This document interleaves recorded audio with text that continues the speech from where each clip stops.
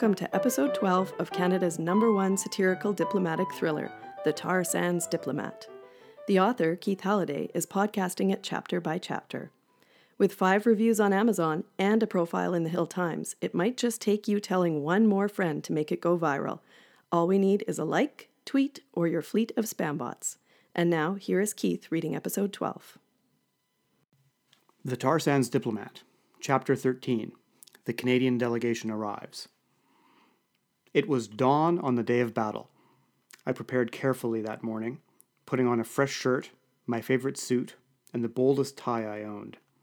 It was a gift from my sister, as part of her plan to cheer me up after Elizabeth left. My shoes were freshly polished. Like soldiers through the ages, I wondered if, when the moment came, I would have enough courage to do my duty and actually go to the airport and pick up the Can Do Canada delegation.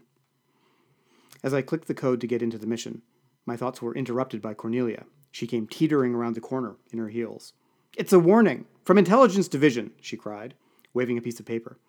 We quickly gathered around as Cornelia paraphrased the incoming tell. "Look, it says threat indications in Brussels are elevated from extreme green groups. Then down here, it says they may use the upcoming Can Do Canada trade mission to further their own objectives." She began reading. "We have no specific threats of imminent attack, but given loss of duty officer's briefcase with possible scheduling information, this message should be considered for operational and security purposes during Can Do Canada."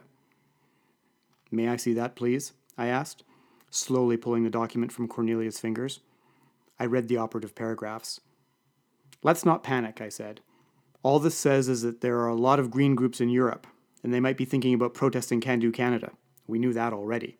There's no evidence in here that Intelligence Division knows anything we don't know, or anyone who reads the newspapers for that matter. And their warning is ridiculous. This message should be considered for operational and security purposes. Do they think we're completely unaware that asbestos and Frankenstein canola are controversial?" "But what about the duty officer's briefcase?" asked Cornelia. "They're right that the briefcase is missing." "What could have been in the briefcase that makes it any easier for green extremists to find us?" I asked. "They're just raising issues so they can say they were right if anything ever happens. If we listened to every warning from Intelligence Division, we'd never leave our offices." "McGregor makes an interesting point," said Kennedy. "What was that story you told me about the Russian analysts in Intelligence Division?" "I was checking a book out of the department's library, and they were ahead of me in line, checking out a Fodor's guide to Moscow. Not exactly confidence-inspiring," I said. "But it's a warning. We should do something," said Cornelia.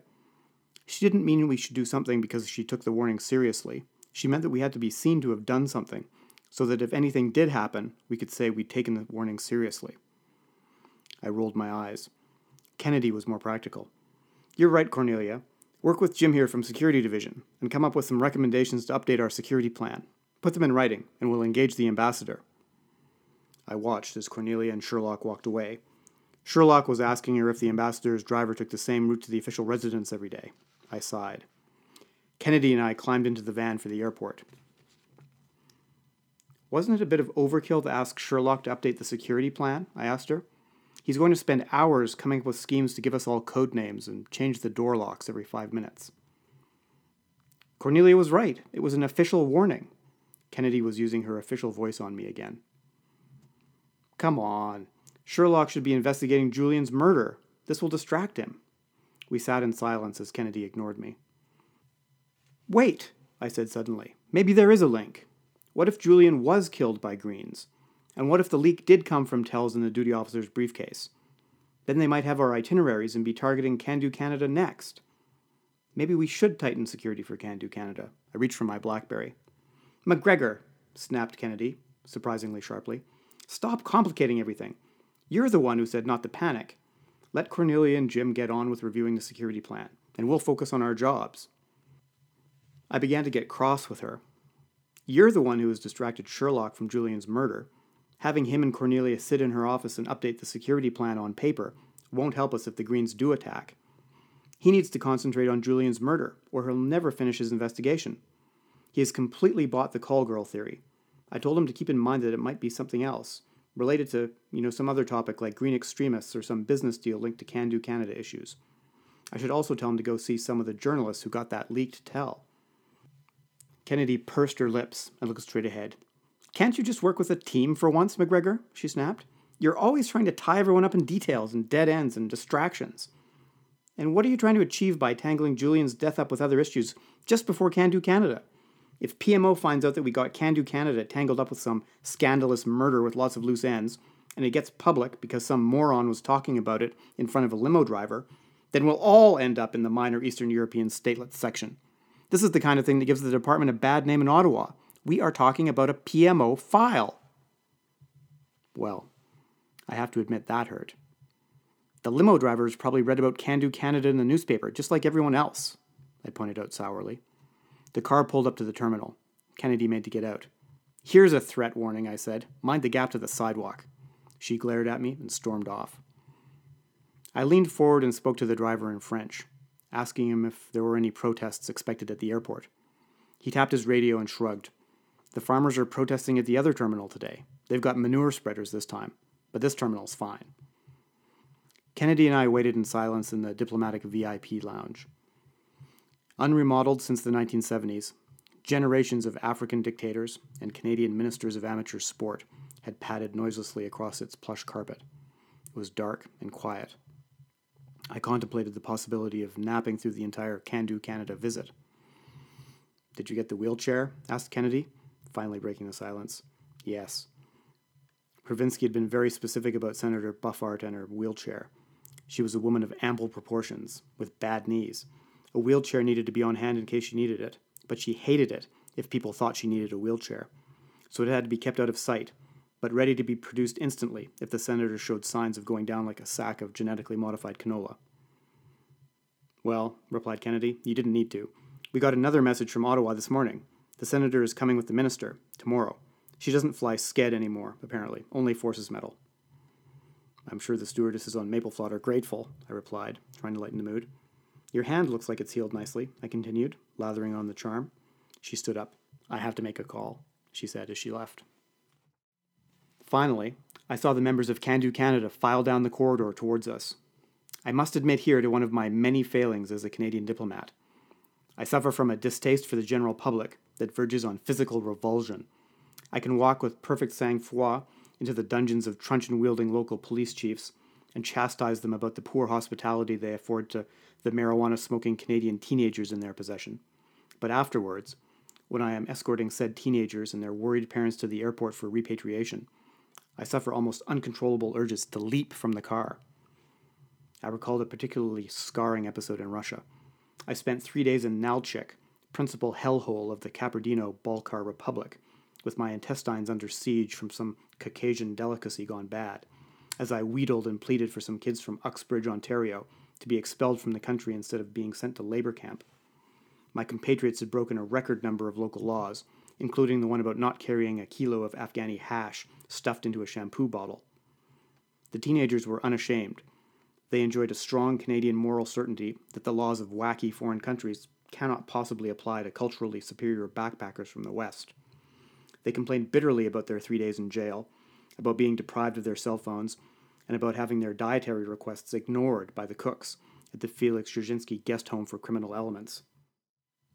When I finally got them to Moscow to be shipped home the next day, they immediately asked the concierge where they could get some Afghani weed dripping with black resin, and sneaked out of the hotel.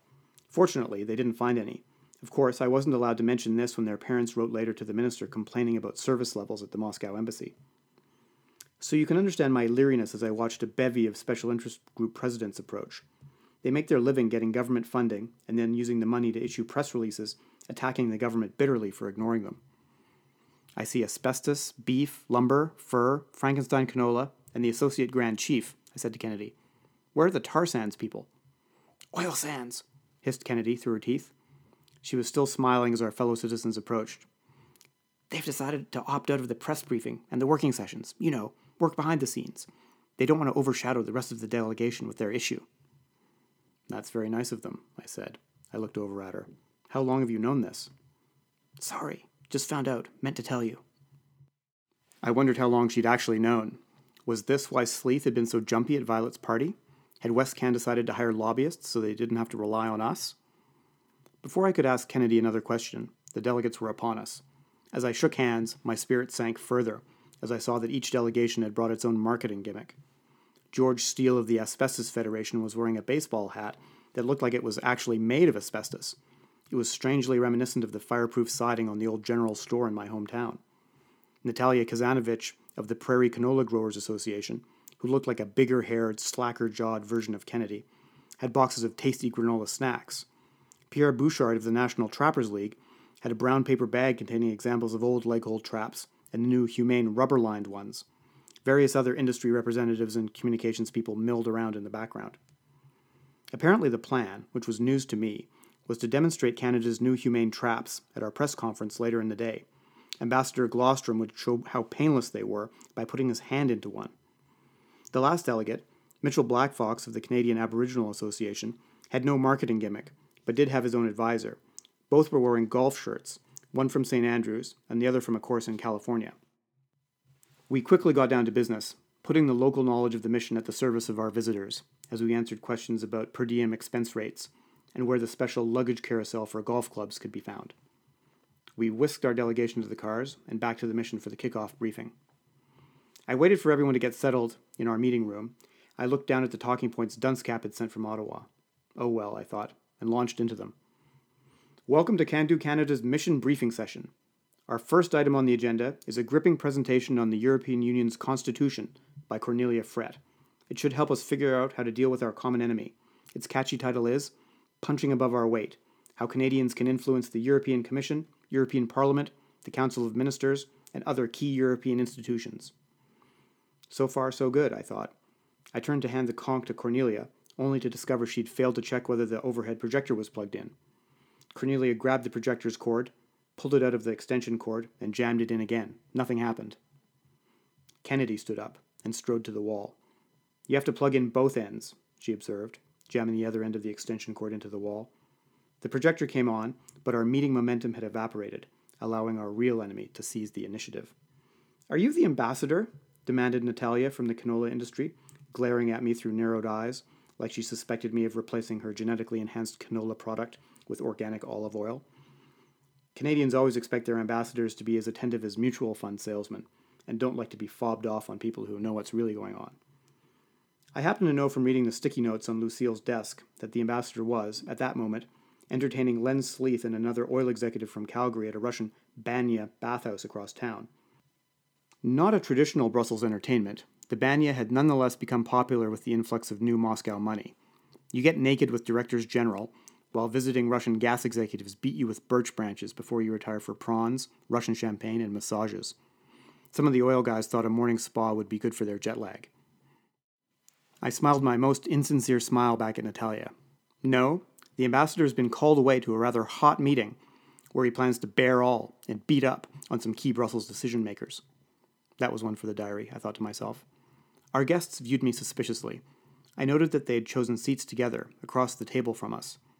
Not only had Cornelia failed to seat random trade commissioners between them to keep them apart, but she had also ignored my advice to put them in separate hotels so they couldn't conspire against us at breakfast. I bet the ambassador is working on the tar sands. This meeting is a facade, said Pierre, snapping a pencil bitterly in one of his old leg-hold traps.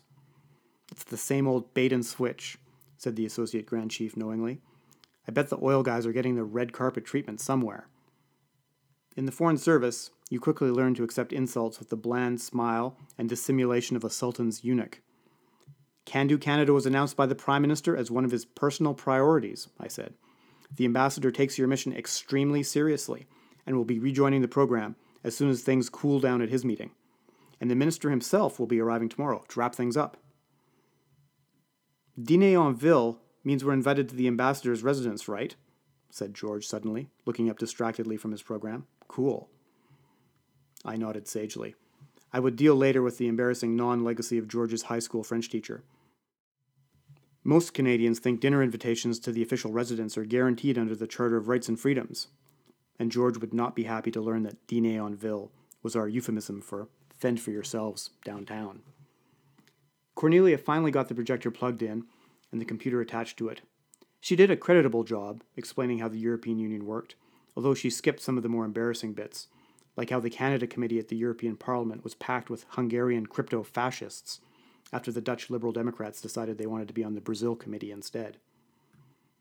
She also took us through the seating plan for the lunch briefing, which she had tried to make look more important through the liberal use of capital letters and acronyms. She displayed a slide with a baffling variety of circles, triangles, and squares. The Strategic Seating Plan, or SSP, allocates one member of the media community, or MMC, or key opinion leader, or KOL, and the green circles, to each Can-Do Canada advocate, or CDCA, the blue squares. The SSP places them beside each other at lunch, where they can establish personal links, and the MMCs can hear the CDCAs tell their stories in their own words. The mauve triangles are mission staff, available to support at any time. Cornelia paused and looked at the group. I suppressed my earlier misgivings about the scheme. There's an old Foreign Service saying that no one has ever been posted to the Detroit consulate for not returning a journalist's phone call.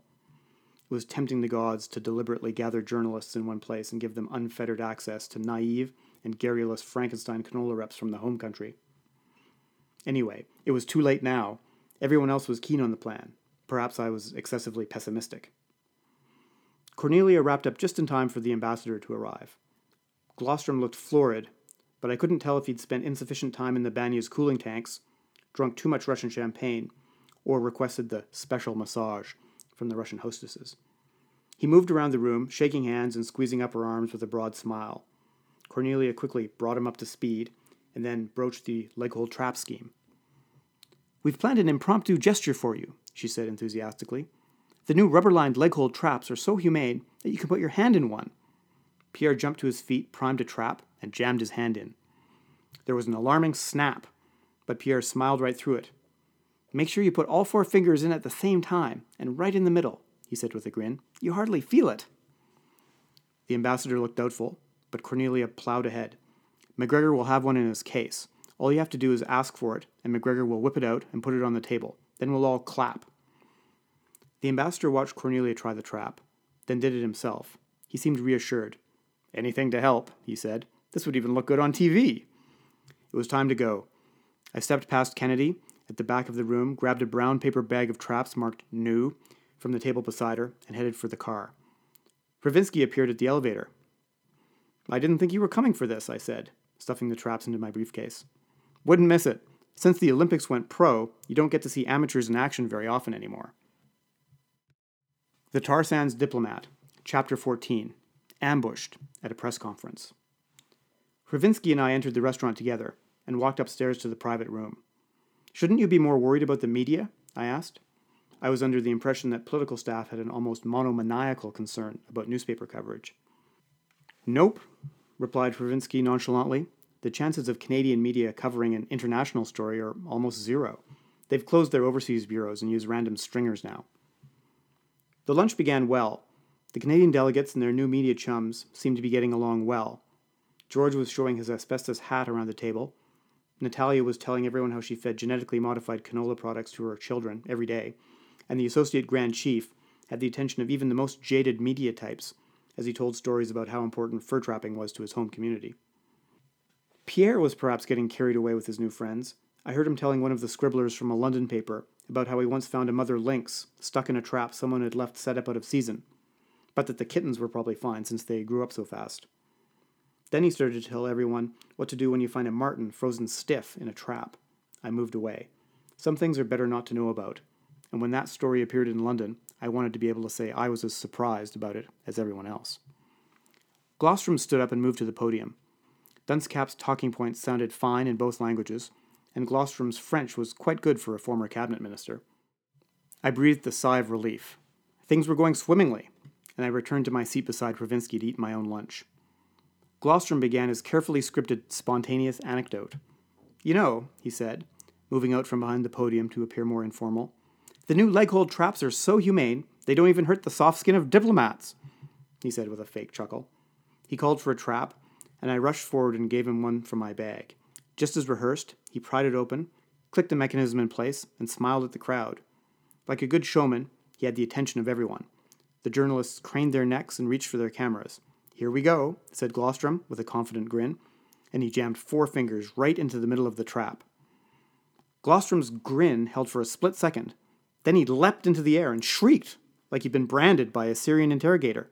He clawed frantically at the trap, trying to get it off his paw, probably much like a mother lynx would have done. Flashes flashed, and chairs fell over backwards as journalists scrambled to get better shots. Glostrom continued to leap and scream in a most unambassador-like way. Pierre leaped to his feet. "Tabernouche! It's one of the old traps! Who gave him dat?" I looked in panic into my briefcase. It was full of traps, and none of them had rubber-lined jaws. The mind boggled. I looked up to see Glostrom and Pierre staring angrily at me from the podium, and every other head in the room turning in my direction. If I had a cyanide pill hidden in a molar, I probably would have bitten into it right then.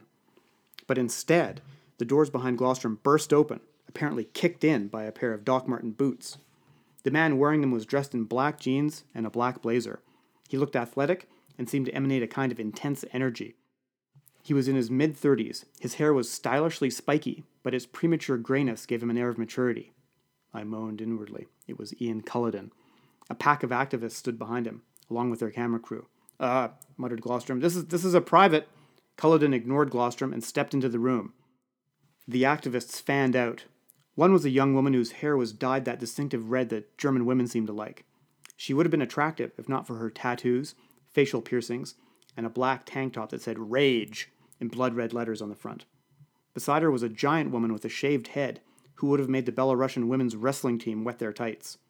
In her massive hand was a tiny video camera, which she raised to capture whatever was about to happen next. "Attention, everyone!" shouted Culloden in posh English. The ambassador's face turned stoically towards him. He was learning ambassadorships aren't always as plush as people say. "I accuse the Canadian ambassador and his government of crimes against the planet. We won't be fooled by your parlor tricks, Ambassador. I have here top-secret Canadian briefing notes on exporting more asbestos to poor countries, hiding evidence of the dangers of genetically modified food from citizens, and exploiting Aboriginal people to protect the horrors of the fur trade." He paused and brandished sheaves of paper. Everyone stared at him in rapt attention. "He's good," whispered Travinsky in my ear. "He's got the whole room focused on him." Culloden went on. "Even worse. I also have categorical proof that the real purpose of the so-called Can-Do Canada trade mission is a secret deal to export Canada's tar sands oil to Europe. Think of it. Giant tar sands mines, thousands of miles of pipelines, and oil tankers traveling through Europe's most sensitive waterways, carrying climate change poison to the heart of Europe." He tossed his sheaves of briefing notes to the journalists. We all sat spellbound as he began the next part of his act. Sometimes entire postings passed without so much excitement. He stepped towards the ambassador, whose retreat was cut off by the podium and the red-haired woman. The ambassador looked terrified, but tried to put a bold face on the situation. Glostrom cleared his throat. "This is unacceptable." Culloden interrupted. "Canada's crimes against the planet are what is unacceptable." He pulled another document out of his bag. "We officially charge Canada in the court of global opinion with being Environmental Criminal of the Year." He held out the document, which instinctively Glostrom reached out to accept. As he did so, the red-haired woman produced a 2-liter jug from her bag and poured a thick, black liquid from behind over Glostrom's head. Culloden turned to the crowd triumphantly. "Real Canadian tar sands oil.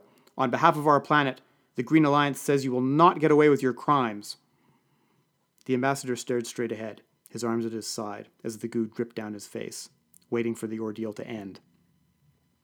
The Green Alliance videographer zoomed in, and a dozen camera flashes went off from journalists, Green Alliance publicity people, and even hotel busboys with their camera phones.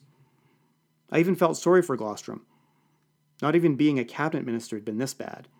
I looked around for security, but of course we hadn't booked any. Cornelia and Sherlock were back at the mission, updating the security plan. I noticed Pierre prudently backing away from the ambassador. I tried to stand up, but Travinsky put his arm on my shoulder and whispered it was too late. I saw him slide down his chair and disappear under the tablecloth. Suddenly, the rest of Culloden's people produced big plastic water guns and headed into the crowd, spraying black squirts of oil at every Canadian they could find. Kennedy appeared out of nowhere and strode towards the ambassador. Culloden threw a jug of black goo right into her chest, splattering everywhere. Glostrom turned to try to run away, but got his feet tangled in a microphone cord. I watched as he fell, his face banging off the podium heavily as he went down. I quickly slid down my chair and joined Travinsky under the table. The journalists were clustered around Culloden, shouting questions. I saw Pierre sprinting from the room, pursued by shouting Green Alliance activists and their squirt guns. A trade commissioner was cowering in a corner, begging for mercy, as 2 green gunmen stood over him, pumping their guns dry onto his ugly brown suit. Through a gap in the tablecloth, I saw the red-haired woman run up to Natalia Kazanovich and raise her squirt gun. Instead of running away, Natalia shifted her feet. Then she threw her weight behind a savage punch that landed right on the bridge of the woman's nose and knocked her to the floor. "Gotta love Saskatchewan girls," said Ravinsky. Finally, Culloden shouted something, and the shouts and screams died away as the Green Alliance activists ran out of the room. I reached out from under the tablecloth and grabbed one of the briefing notes that Culloden had thrown to the journalists. Through the oil, I could see that it looked genuine. In fact, I saw one of Dunscap's spelling mistakes that I had circled 3 times, but which he had never changed. Then I looked more closely. There was a new paragraph entitled Negotiating Position, with a bullet that said, "Asbestos position can be conceded to obtain main objective, access for Canadian oil exports to Europe." I flipped through the pile. On the note about the oil sands, a bullet said, "Risks of oil spills in sensitive European waterways much greater than we have admitted publicly. Downplay environmental risk." It was strange and alarming. I didn't recognize the words, and not even Dunscap was stupid enough to write something like that down on paper. Ravinsky peeked out from under the table. I could hear angry voices as the Can Do Canada delegates realized it was safe and came together in the middle of the room. Outrage at the Greens quickly turned to anger that the Canadian mission had allowed the disaster to happen. Ravinsky looked at me in the semi-darkness under the table. "You know," he said, "I was wrong. You might get Canadian media coverage after all." I showed him Culloden's briefing notes and pointed out that although the font and format were ours, the messages looked doctored. "Jesus," said Ravinsky, grabbing the papers. "This is getting serious. This wasn't supposed to be all about the oil sands, at least not in public." He pulled his BlackBerry out of his pocket and dialed someone. He rolled out from under the table and left the room, ignoring the Can Do delegates as they shouted complaints as he walked past. Kennedy was holding the ambassador's arm as he moved slowly out the door, holding his head. There was nothing else to do, so I crawled out from under the safety of the table and stood up. The Can Do Canada delegates saw me. It was like the cafeteria in high school. Once the first one threw an apple core at me, it would be all over. So I strode boldly towards them. "Quick! Before they come back and finish the job!" I shouted, steering the delegates to our cars. I ignored their questions and did my best to stampede them down the stairs, through the lobby, and into any car that had a maple leaf on the dashboard.